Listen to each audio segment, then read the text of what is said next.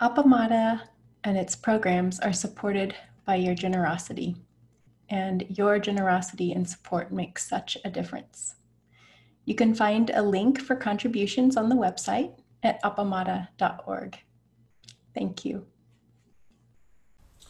Good morning to everyone. Thank you so much for joining today. I'm going to read something, just share something that I found that I had lost for a long time and recently refound. And it's a talk by Joko Beck that seems to be from the 1980s. I found it on a listserv organized by some followers of Joko Beck's in Australia, and I read part of it to Peg last week, and she was not familiar with it. So this is a rarity, I guess. And I'll read it, and then we will have some time for discussion. I'll have a couple of questions to add for the discussion in our breakout rooms. And let's see, we have 15 people. So, and I'm guessing, unless somebody adds or drops out, that it would be 5 rooms of 3. And I'm not going to take part in a discussion room or a breakout room myself. And then we'll come back after about 15 minutes and then have a group discussion. I'll have a couple more things to add to it at that time. Okay? I hope that works for everybody. Ellen, I'm loving your cat. That's great. Okay, this is called The Pools by Charlotte Joko Beck, Sensei. She begins, let's picture, if we can, 2 landscapes. The first has a deep, clear, quiet pool, and the second also has a deep, clear, quiet pool. The first one is surrounded by garbage. The second one, also surrounded by garbage, has an odd characteristic. Everyone who comes to it and jumps into the pool takes a little pile of garbage in with him. And there is something in the pool that eats it up, so it remains quiet and clear. Which kind of practice are you doing? Most of us long for deep, blissful sitting, and even if our pool of peace is ringed around with garbage, we attempt to not notice it. If the garbage can disturb us, we want to ignore it. We don't like difficulties. We prefer to sit in our own peace and not be intruded upon. That's one type of sitting. The other type of pool eats up the garbage as fast as it appears. It is consumed as the person entering the pool carries it in with him. Still, in a short time, the pool is clear and undisturbed. It may churn more at first. The major difference is that the first pool ends up with more and more garbage around it. The second pool has none or very little. As has been said, most of us long for the first kind of practice, or life. But the second, facing life as it is more genuine. We keep churning up our drama, seeing it, experiencing it, swallowing it, throwing the garbage into ourselves, the deep pool that we are. A practice exclusively devoted to concentration, shutting out all but the object of concentration, is the first pool. Very peaceful, very seductive. But when you climb out of the pool, the garbage of life remains. Our dualistic dealings with our work and relationships. You haven't handled them, or you may resort to the well-intentioned but inaccurate device of positive thinking or affirmations.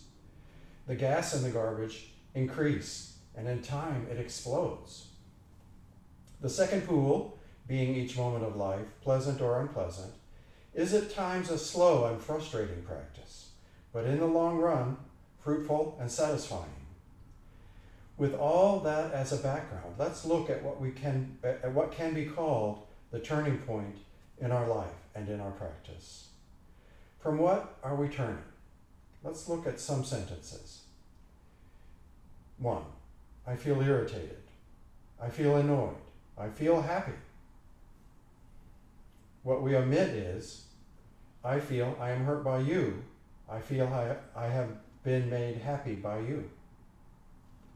Actually, the fact is not that you irritate me, it's that I have a desire to be irritated.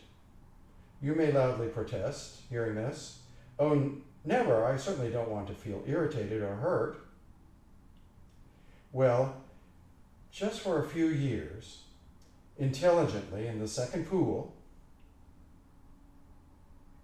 the first and uncomfortable years of sitting make it clearer and clearer that one's desire to be irritated or angry, that one's desire is to be irritated or angry, to be separate. That's almost all I have known as a means to preserve and protect what I think is my identity. With continued awareness, it dawns upon one that there is only one person who can irritate me or make me feel lonely or depressed, and it is myself. Myself as a false identity. You begin to see a strange and lethal truth. Contrary to our beliefs, our basic drive and all our life force goes into a struggle to perpetuate our separateness, our touchiness, our self-righteousness. Lao Tzu said, "He who feels punctured must be a balloon." The balloon of irritability, anger, self-centered opinions. If we can be punctured, that is, hurt, we can be sure that we are still a balloon, and we want to be a balloon. Otherwise, we could not be punctured. But our greatest desire is to keep the balloon inflated. After all, that's me. So what would turning be? What is the turning point? It begins when we observe and feel our anger, our manipulation, our anxiety, and know in our hearts a deep determination to be in another mode. That is, the way I'm hearing this, when she says turning point, she means turning away from our actual experience. And we know in our hearts a deep determination to be in another mode. Then the real transformation to begin. Instead of ignoring garbage, pushing it away, wallowing it even, we take our garbage into ourselves and let it digest. We take ourselves with us into the pool of life. This begins the turning. After it, life is never quite the same. The turning is at first feeble and intermittent. Over time, it can become stronger and more insistent. In Christian terms, you sometimes hear about the hound of heaven that chases us. As it strengthens more and more, we know who our master is. Of course, the master is not a thing or a person, but our awakening knowledge of who we are. The difficult years of practice and life come before the turning. The patience and skill of both teacher and student are called on to the utmost. Some, but not all, will make it through the difficulties. Gurdjieff said, "Man is a machine." We know how machines work. When the blender's button gets pushed, it goes whoosh. When we turn our car's ignition key, the motor roars. And the obverse when we turn them off. Man is a machine. Why? In what sense? As long as a man's primary drive is to keep his balloon unpunctured, to avoid having his buttons pushed, he is an automatic machine that has no choice. Even moving from passive dependence to an active and angry independence, for example, quote, "Don't tell me what to do," end quote, is still an activity of a machine that can be manipulated by buttons. I feel ruled and compelled by something else. I have no choice. Like the blender, if pushed, I turn on and respond in a certain way.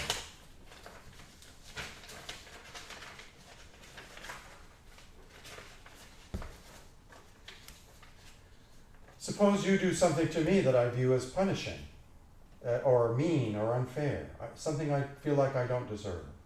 How do I react when this button is pushed? With anger? I may not reveal my anger, or I may turn it against myself, but do I feel that anger? Then I am a machine. In this instance, what would the turning point be? The turning point is my ability, developed slowly by practice, to be aware of the thoughts and the bodily sensations that comprise anger. In the observing of thoughts and sensations, anger will swallow itself, and its energy can open life instead of destroying it. Then I, who feels anger, can act out of this clarity in a manner that benefits me and you. This is the way of the second pool, the one that takes the garbage, digests it, letting it feed and renew life as compost does in a garden. Let us not have some naive notion that this ability is won overnight. A lifetime is more like it. Nevertheless, faithful and determined practice makes a difference, and fairly soon at that. We come to view the unpleasant aspects of life as learning opportunities. If my balloon is deflated a little, great. As an opportunity to be welcomed, not avoided or dramatized. Each round of such practice renders us a little less machine-like, gives us more the appreciation of ourselves and others. Let us be willing to live in the second pool. So that's the end of the talk. I found this on the internet. It must have been on a listserv or something. It was really a long time ago. And I printed it out in using my old dot matrix printer that I had. And I had lost it for a number of years. But it was really important to me. And the name, Charlotte Joko Beck's name, stuck with me. And when I saw that Peg was teaching in the style of Joko Beck, that kind of sparked something in me. And it was clear that what she was talking about was an approach that did not require simply concentration and was about integrating our whole lives, and seemed to imply to me a willingness to use the tools of Western psychology. So when I got to know Peg and Flint, and through Flint, about this approach, it made a lot of sense to me, and that's why Appamada became such an important part of my life. But I wouldn't have known it if I'd not seen this thing kind of by accident a long time before, and then lost contact with it. So I think we should now go into our breakout rooms for about 15 minutes.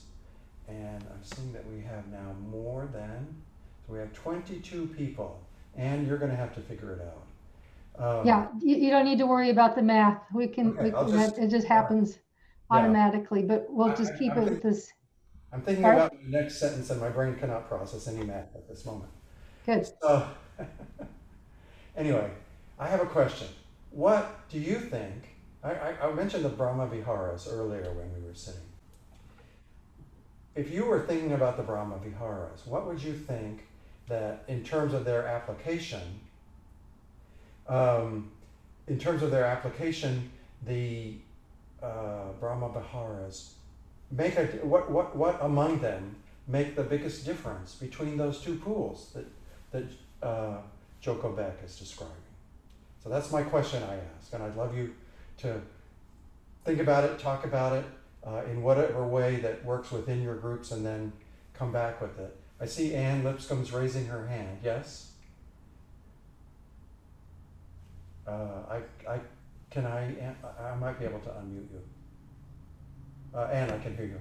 Yeah, can you go over for us just rapidly the Brahma Viharas? Okay, I remember 3, but I know there's 4, and I'm really embarrassed. But there's loving kindness, there's compassion, there's equanimity, and Joan Harmon? Sympathetic joy. Sympathetic joy. Sympathetic joy. Thank you so much. Okay. So, and Darcy asked that I send out a copy of this document. I can, but not, I will do so this afternoon, but I can't from here, I'm afraid. So I hope it works out that you can be able to discuss among yourselves and recall what you can. Okay?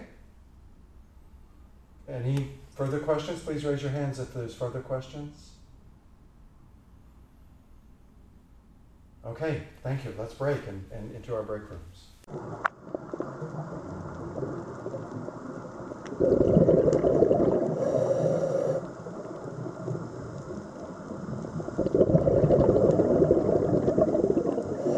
So I would like for anyone who would like to share from the discussion in their group to speak now.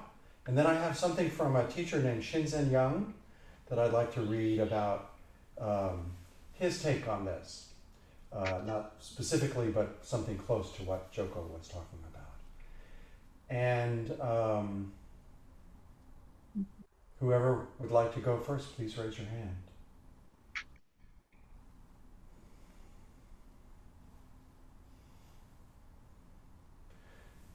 Joan and Bill, yeah, Bill and Joan. Anne, can you unmute them?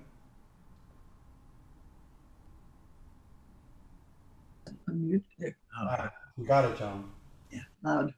I thought about this in terms of anger, that the first thing you got to do is get rid of the energy involved in the anger somehow, because it blocks you from going further. And then if you can clear that off the plate, you have a chance then to build on that plate something more positive. Okay, and if you were doing that in meditation, what's some way that you would be able to, as you say, clear that energy? Is there some way to do that that works for you? Yeah, I think, I think it's just a question of beginning to think about it and then realizing that this is not getting you anywhere. Mm-hmm. If you want whatever it is that you were angry about to change, you have to start thinking of ways to do that. Right. So it sounds to me like it involves engaging different parts of your mind, or different parts of, being, taking something that's a primal experience, like the really clenched, energetic feeling of anger, and opening that up to, like, I think I'm going to evaluate whether this is working for me or not, kind of opening it up to a more rational approach, right? Does that sound right? Yes, uh-huh. Yeah. So, and when I say rational, I don't mean that in a, with a value judgment, but just like we have some parts of our brains that work fast and other parts that work slower, and to be able to engage them all gives it more balance. I think like what you're describing. I think this works easier when you recognize that you have the responsibility, that you begin searching now for a way for you not to be so angry about whatever it is, which may not be the other person's fault at all. Mm-hmm. But you're now beginning to search for what is a better way to react to this? What is a better way to move forward? Yeah, and I'm thinking, what Peg and Flint have so often talked about, that in the language of internal family systems, that you bring in the part that is your true self, and not just like the exiles and the managers and the, these other kind of partial selves, but the integrated whole self, or as sometimes called, the more adult person who begins to think in terms of responsibility. It's like, oh, well, how did I contribute to this? And and is it really true that I'm responsible for my own feelings and dealing with them? That again is something that Joko is pointing to, and that has a real language that gets used a lot by Peg and Flint. Anne Lipscomb, you have your hand raised, is that right? Yeah, I know. I'm struck by the vocabulary of opening. And I remember there's a book that I have yet to finish by a Zen master, excuse me, called Opening the Hand of Thought. And I just keep having that image of, like you said, Joel, a clenched fist and opening that hand and being willing when something arises to open that, to sit with it. And I know in the group I was in, the breakout group, we talked about the different Brahma Viharas and how you need all of them. They're aspects of a single thing, and you really have to have all of them. Mm-hmm. Thank you.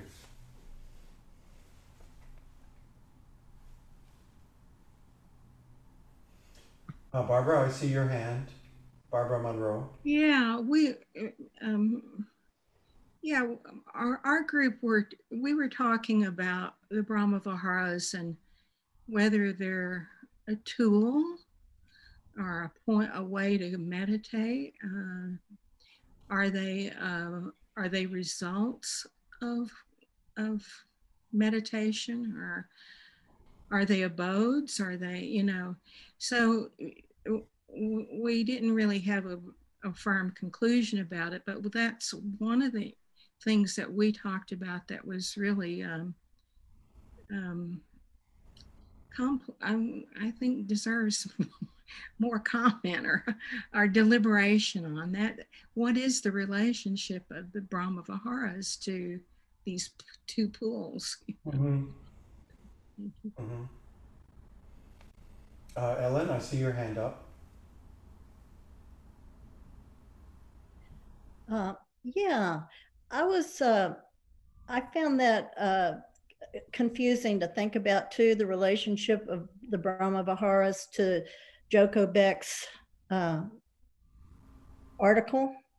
And what I came up with was that the first step has to be the Brahma Viharas for yourself. So if you're really mad or in despair or whatever it is, that it would have to be feeling loving kindness, compassion, sympathetic joy, and then sort of entering a state of equanimity. It would have to start with yourself, and then that makes a little space for whatever the emotion is to evolve, and however it evolves. I'm reminded that is such a good point, and I'm reminded of some other reading I've done recently from a newish book by Rick Hanson, and that Rick Hanson says you have to start by being on your own side, and that the invoking the Brahma Viharas all amount to being on your own side. That like you stop and think,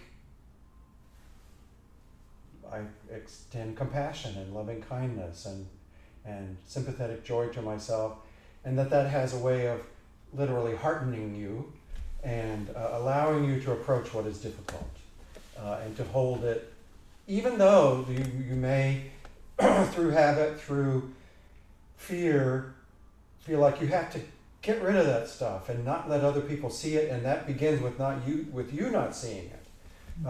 And you can only do that if you have done. You can only face those things in a way to deal with them if you have begun that work, as you suggest, Ellen. That's what it seems to me. So, I'm going to call Joan Harmon and then Joan Mueller. Peg has said, and I don't think it's the exhaustive list, the Buddha was big on lists, but the Brahma Viharas are our Buddha nature. And so it's like getting in touch with our Buddha nature. Mm-hmm. Mm-hmm. And it's always there. All of them are always present for all of us all the time, right? It's just so easy to forget and take off in a different direction.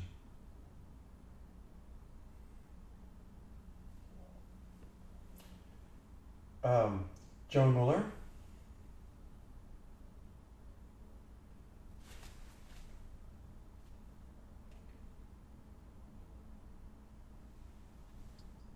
Okay.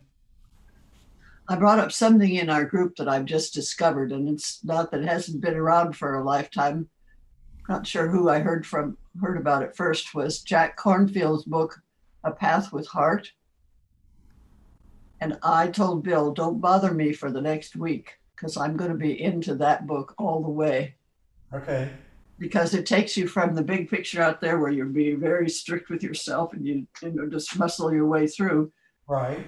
Going backward into the human being part of you that is the basis for what happens. I'm just waiting. I just can hardly wait. Each page is full of it. I read that a long time ago. Thank you for bringing that up. Yeah. I've got to check it out again myself. Any other comments? If not, I can read something. Susan Empson? Is there more than one Susan? No, but just in case. There are many Susans. I was just going to say, we in our group talked at first about, and this might just be me and my misconception, talked about the Brahma Viharas as like the light you shine on, the garbage you take into the pool. And like which Brahma Vihara you shine depends on the nature of the garbage. But as you were speaking, I realized the Brahma Viharas are actually the pool. It's not some light outside the pool. It's actually the pool. And so like you bring the garbage into the pool with you, and that's where you orient towards it with the Brahma Vihara as you are awake to it. So I just had that realization and wanted to share it. That is great. You know, when I was setting this up, I had a very strong feeling. I was actually talking about this with Ann Heinen while everybody else was in different breakout rooms. But I had a very strong feeling that the most important Brahma Vihara was equanimity. That just the ability to kind of, as Bill was describing, step away, you know, get a little bit of a break, get a little bit of distance between the strong feeling and where you are right now, and that gives you a sense of equanimity, the ability to hold that difficult thing without it overwhelming you, without being totally swept up in the emotion, but registering the emotion and watching it as it goes through in terms of body sensations, in terms of thoughts, and that those, you know, that I was just really leaning on equanimity, partially because of something that I was going to read before from Shinzen Young, but I think we've really covered what needs to be said, and what he has to offer is not going to be that illuminating beyond what has been said here. But because of, you know, what I'm hearing from everybody here, I really agree that the pool is not just like you with your thoughts and then you've got some equanimity. Excuse me for knocking the table over. It is the Brahma Viharas. It is this capacity that is within all of us to meet things with friendliness and compassion, and to not get swept away by them even when they're so difficult, and to have sympathetic joy, which is, you know, this capacity to realize when we are doing the right thing, you know, when we are holding things in this generous and loving way, and to be able to extend that out beyond ourselves as well. So it is all those things. So, any further thoughts?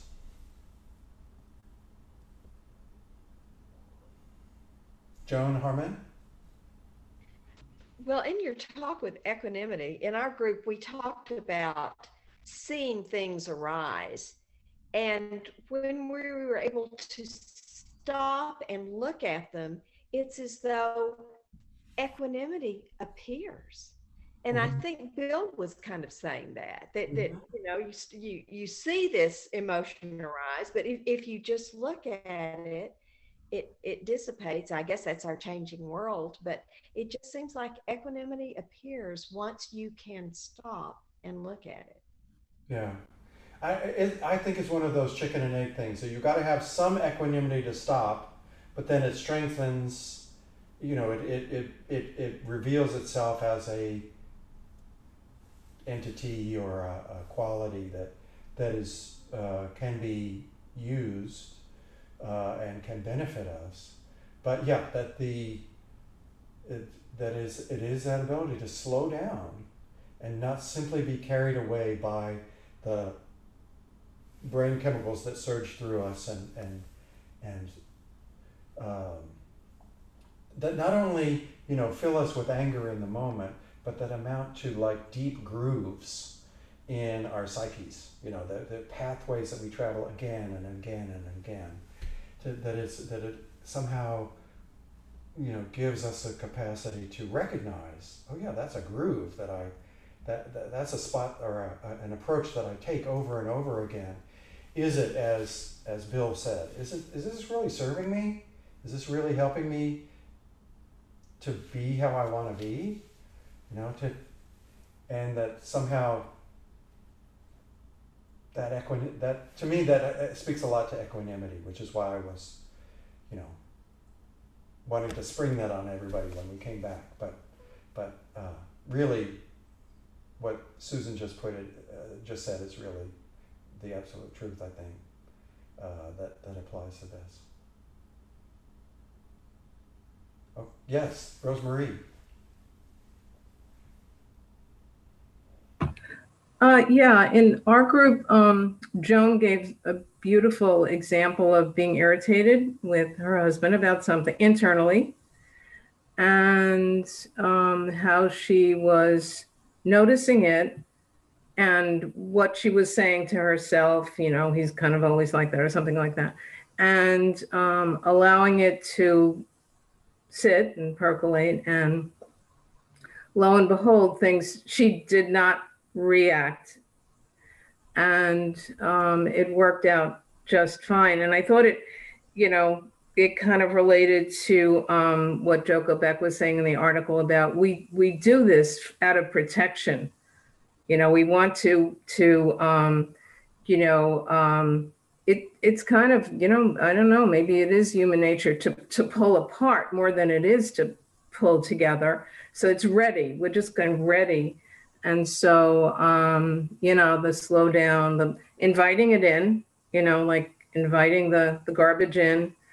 And, you know, I think it was Susan and also Ellen that was saying, you know, well, the pool is Buddha and well, the pool is us. So if we have, you know, if we have all of this Brahma Vihara, whatever, I don't know how to say the words, but at any rate, we have it. And then we bring, if we're open to bringing it in, bringing the stuff in, and allowing the whatever is in there to let it work itself through to be clear.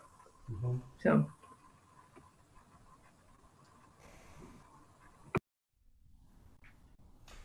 John Mueller? I just want to say that as I sit here and reflect, I appreciate having a Sangha and groups like this. Thank you. Usually I think, oh dear, we're going to have to sit and but this is where we open up and we work with what we're talking about with people who really are asking the same questions. Really is valuable. Thank you very much. There's a story that Peg and Flint have quoted that I will mess up the most important part of, but it is, well, maybe not the most important part, but that is that one of the Buddha's closest attendants toward the end of his life came to him and said, and I think it was Ananda, but correct me if you know the real answer, came to him and said, you know, Gautama, I'm thinking that spiritual friendship is really important on the path. And the Buddha is famous to have replied, no, it is the whole path. And that to be able to communicate, to share with other people, reveals things to ourselves that we can't see on our own, and helps us when we can be met with compassion and loving kindness and equanimity and sympathetic joy. That we can, it allows us to be healed in ways that we cannot do on our own. Thank you.